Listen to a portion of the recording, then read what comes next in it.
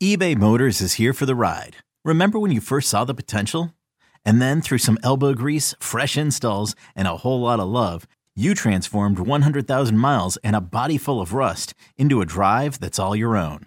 Look to your left. Look to your right. It's official. No one's got a ride like this. There's nothing else that sounds like, feels like, or looks like the set of wheels in your garage. With over 122 million parts, you can make sure your number one ride or die stays running smoothly. So there's no limit to how far you can take it.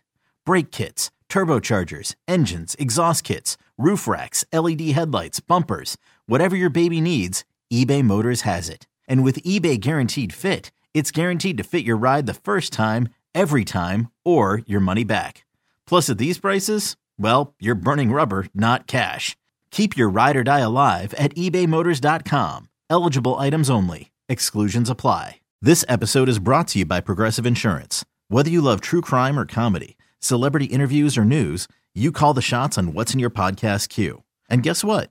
Now you can call them on your auto insurance too with the Name Your Price tool from Progressive.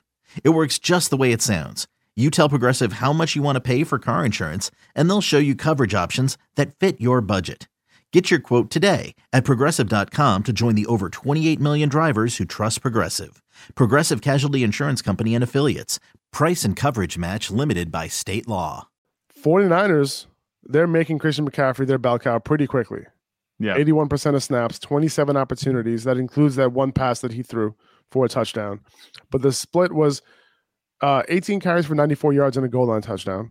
He caught 8 of 9 targets for 55 yards and another touchdown. By the way, that touchdown was awesome. The one that he caught in the end zone, he ran out into the flat. He like Jimmy G was kind of scrambling a little bit. He read the zone coverage. He ran into the end zone and Jimmy G put it on him. Great catch. He looked like a wide receiver out there, right? Yeah. And then he threw that touchdown to Brandon Ayuk, which was a little bit of a trick play.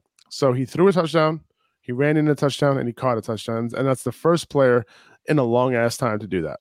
2005. And I forget who the player was. I just saw that stat flying around, and we put out a post about it. That was 2005. It was LaDainian Tomlinson. Okay, that makes sense. Believe it. That makes sense. Yep. I mean, who else, right? This is the, I don't want to say 21st century, but, it's not that long ago that LaDainian Tomlinson was tearing it up. But this is the new wave, LaDainian Tomlinson and Christian McCaffrey. We talked about, his volume maybe going down. It didn't really happen. And, the actual quality of his touches has gone so far up. I mean, I'm not surprised by this at all. I didn't think 40 points was going to be what he did. I thought maybe, like a solid day, 25 points was going to be like what we saw. But yeah, Christian McCaffrey in this offense is just going to be ridiculous. Like he's the best weapon, best offensive weapon in the NFL when he's healthy. Is there any other running back for fantasy you'd rather have rest of season than Christian McCaffrey? No. And that's an easy answer. Just in this offense, much more creative, much more fantasy conducive, not just because, the players on it are better, but the coaching is better, much more competent than it was in Carolina. Christian McCaffrey is in a perfect position, and his value has skyrocketed even higher than it was when he was on the Panthers. Which is crazy. Now, if you drafted him at the 101 like we recommended, you're doing all right. But if you drafted the other guy, Jonathan Taylor, a consensus 101, you're not doing so great right now. Okay. He had a fumble loss in that game. He had a decent game on the ground, but didn't get a whole lot of volume. Right. Mm-hmm. And then the fumble kind of killed it for you. On top of that, he had a little bit of an ankle injury. Right. And he was getting that ankle taped up. So he was kind of in and out the game. Wasn't great. Hopefully that ankle injury isn't serious and he's able to practice just fine this week and, kind of come through going forward. But as of right now, listen, I'm still starting Jonathan Taylor, right, as I would say high-end RB2 right now, right? Because there's a lot of good running backs that are, worthy of that RB1 title right now. You got Travis Etienne moving up there. You have Dameon Pierce moving up there, even though he didn't have a great game, but he's up there, right? You have Kenneth Walker moving up there. You have, Alvin Kamara. You have Joe Mixon. You have all these guys, between the RB6 and the RB12. Those guys are going to move up and down, but Jonathan Taylor right now, he hasn't been able to get it done, but you're still starting him. I'm not selling him, right? I'm even, if you have a good record and you can afford to buy him, I'd even buy him because I would not be surprised if he has a late season run where he has 6 games of like just absolutely just tearing it up, right? It's possible. Yeah. But as of right now, it hasn't been great. So what are your thoughts on Jonathan Taylor overall moving forward out of this game? Very disappointing game. This was supposed to be a pretty good matchup. Washington defense isn't very good. And they were on a 2-game win streak, but this isn't a very good team. I think Jonathan Taylor should have had a better day than he did. Obviously, the injury hurts. He did lose a fumble, and he didn't get anything done through in the passing game. So that definitely pulled his numbers down a bit. But I'm not going to bet against Jonathan Taylor personally. Like I said this, I've been preaching this, I think, the past few weeks now, that Jonathan Taylor has always come out slow a little bit, and then he heats up during the second half of the season. I'm counting on that again if we get to Thanksgiving and he hasn't had a game or two, then I'd worry. But at this point, I'm not starting him as anything less than, what I drafted him to be. If I draft him to be my RB1, chances are I don't have anybody else to be my RB1. I'm going to start him there. I think he has that upside. He just hasn't been hitting it because A, he's been banged up, and B, because this Colts offense just is not very good. The touchdown upside is not really there at this point. So I think that I'm not encouraged by what I'm seeing from Jonathan Taylor, but I'm holding out hope. I'm not at the point where it's like I'm holding out hope and things are terrible and I'm not thinking it's going to turn around. I think it's going to turn around. I think it's going to. But at this point, you just have to start him and hope that he has a good day. Damian Harris, he made a little bit of a dent in Ramondre Stevenson's usage just a little bit. Stevenson played on 63% of snaps in this game, and they did split early down work, basically right down the middle, as at least snaps, when it comes to snaps. And they rotated by drive. Stevenson was their passing down guy, so he will continue to get the edge over Damian Harris. And he ended up catching 7 of 8 targets for 72 yards, in addition to his 71 yards on the ground. So he's going to continue to get work, and if this type of role continues, he's going to be a solid to high-end RB2 play every single week. Now, that's assuming that these targets, continue to come, right? And if they do, great. If they don't, you're looking at more of a solid RB2 rather than like the high-end RB2. But I just don't think, as long as Damian Harris is healthy, and if Ramondre is only getting like 63% of snaps in that range, he's not the RB1 play anymore. But he's still a very solid fantasy asset. He still scored, 20 PPR fantasy points for you this week. Just to kind of keep in mind, what's happening in that backfield. And then Damian Harris is kind of still a part of that backfield after him coming back and him being removed from the hamstring injury for about a week now. Right. And if I had Ramondre Stevenson, it sucks to see Damian Harris get a little bit more work. We saw what he could be when he gets the whole workload, but he still isn't bad. He's still clearly head and shoulders, I think, above Damian Harris at this point. He's getting majority of the receiving work. I'm happy starting him every week as an RB2 with an RB1 upside. And chances are you were starting him at RB1 as like an RB1, just because that's just how it shook out. Like, I don't think anybody drafted he's been finishing as an RB1 like every single week. Oh, yeah. You know what I'm saying? Yeah. So like for me to say like, oh, he's RB2, like, right. Is he really? So it's like finishing every week. Yeah. I'm relating to like, where did I draft him? Chances are, even though there was a lot of hype coming around, his name, we know the Patriots offense is a little bit handicapped. It's not that explosive. So chances are you had Ramondre Stevenson, you're thinking, okay, best case scenario, he's an RB2. He's producing like an RB1. You're not, okay, Damian Harris got a couple carries. He got a couple catches. Big deal. Ramondre Stevenson, like I said, still head and shoulders above him. I'm not worried about it at all. Ramondre Stevenson's the guy.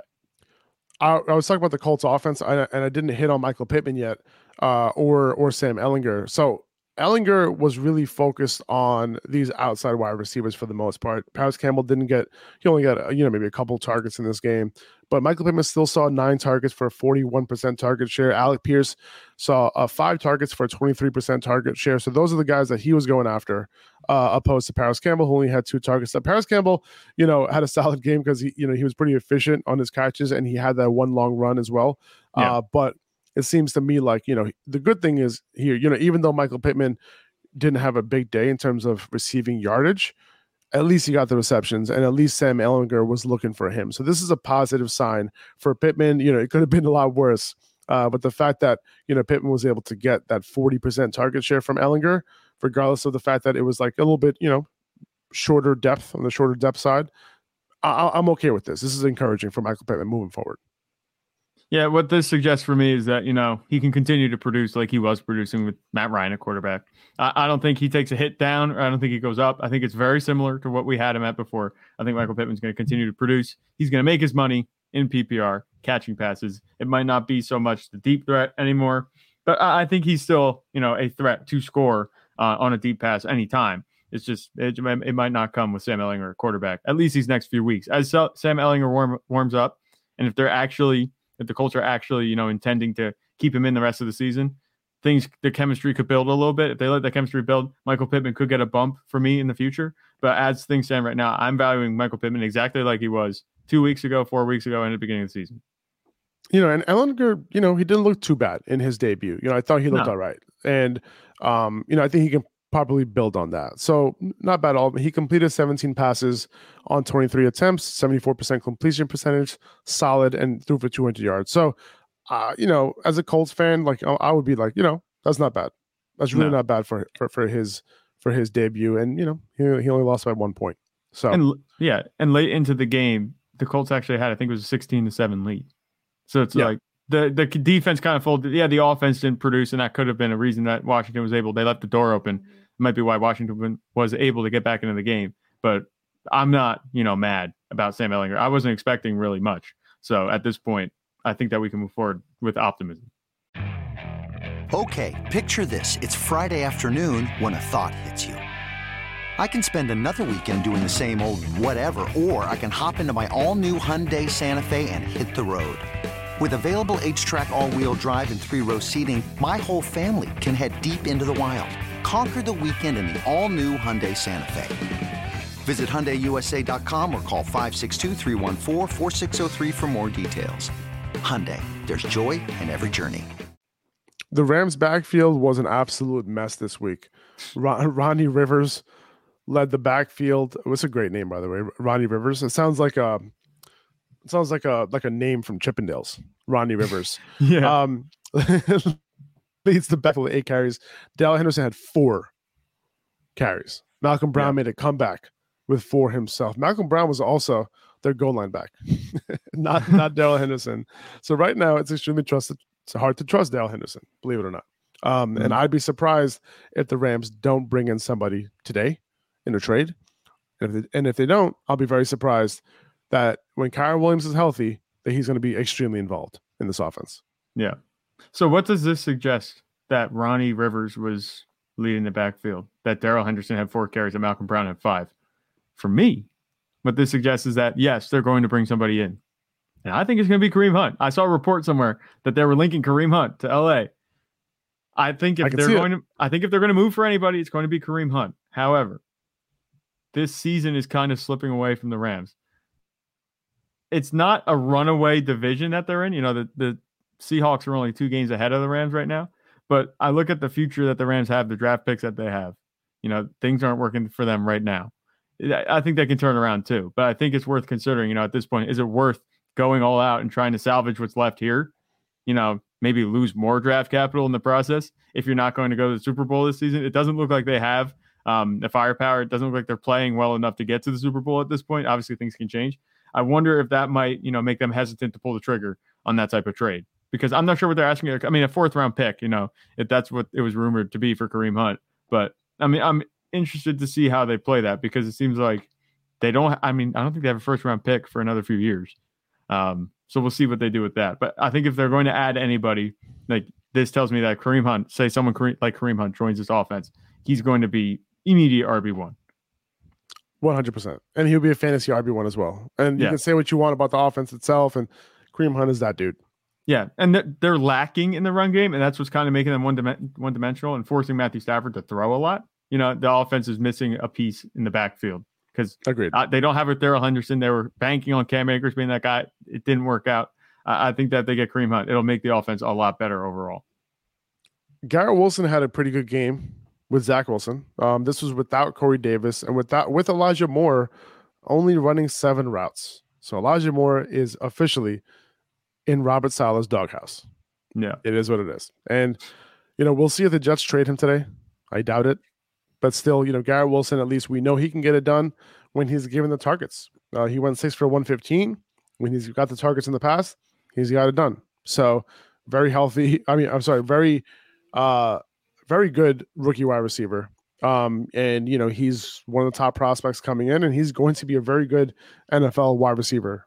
So like, Garrett Wilson could potentially make his way into being startable at some point. Right now, yeah, I'm not sure if I trust him or this passing offense at all. But if I see another good game from Garrett, I might be okay with it. And with Corey Davis out potentially again, I might just roll him out there if I need the help. Yeah, I think that you could do that with Corey Davis out. We just saw what he did this week, obviously. And we talk about the Patriots defense being good. It's a good Patriots defense. So I wasn't expecting too much from the Jets offense. I think this is about what I expected. I'm not like rooting against your Jets or anything, but that's okay. Bill Belichick. I don't take it personally when it comes to the Jets, man. Bill Belichick, he tends to eat young quarterbacks alive. So Zach Wilson also has a bad history against the Patriots. I think when he has played them, he kind of melts down, and he threw 3 picks. I think not being on the field because he threw all those picks, kind of hurts Garrett Wilson's upside. If Zach Wilson is going to continue to turn the ball over, we could see this offense just kind of lagging behind a little bit in production because they're just not on the field. I like Garrett Wilson, though. I think that he could be a good receiver while, obviously Elijah Moore, like you said, is in the doghouse and Corey Davis is out. I mean, Denzel Mims had that one big catch or 2 big catches, something like that. So maybe look out for him at this point. The Jets ran a bunch of 12 personnel in this game, but because of the fact that they were okay just leaving Elijah Moore off the field.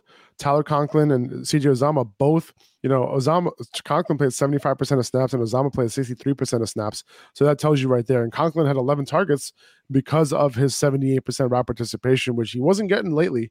But the fact that they were like, you know what, let's just leave Elijah Moore off the field. We have other good players.